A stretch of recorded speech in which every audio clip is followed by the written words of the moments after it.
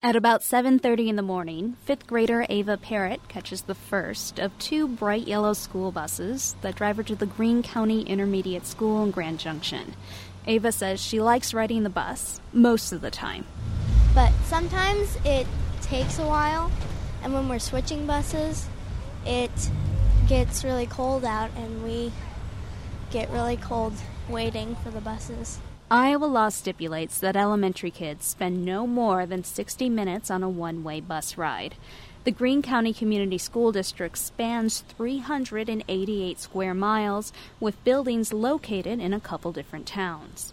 So to stay within those 60 minutes, kids switch buses in one of 3 cities.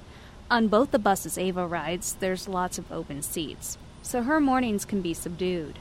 I like getting late homework done on the buses.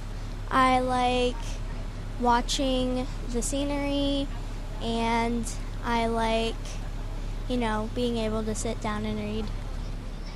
All these half-empty buses are costing Greene County a lot of money.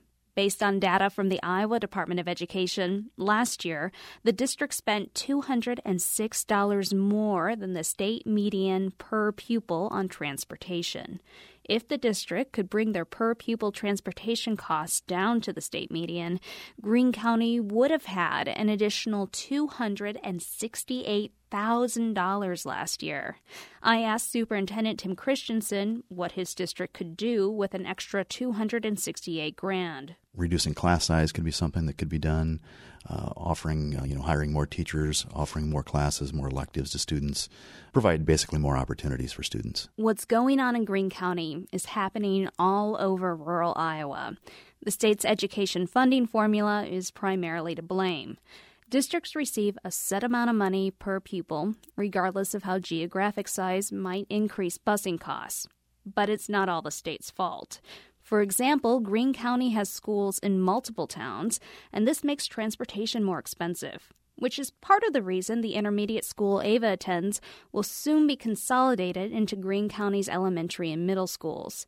Next year, all K-12 classes will be located in the town of Jefferson. It's been a difficult situation. A lot of people very passionate about not wanting the facility to close, and I understand that. Christensen says closing the intermediate school will save roughly $58,000 in transportation costs alone, but this decision comes at a price.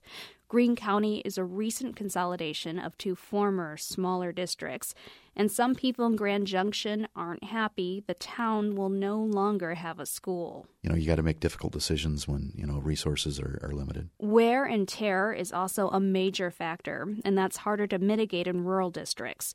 Greene County's Transportation Director Wayne Huffman says gravel roads increase maintenance costs and shorten the lifespans of buses. The ruts and stuff and the mud can be like a washboard, and they start bouncing and stuff, and that's hard on a bus. And it's just, they're not meant to take a beating for so long as what we try to put them through. The fact rural districts have to contend with higher transportation costs has been known for years.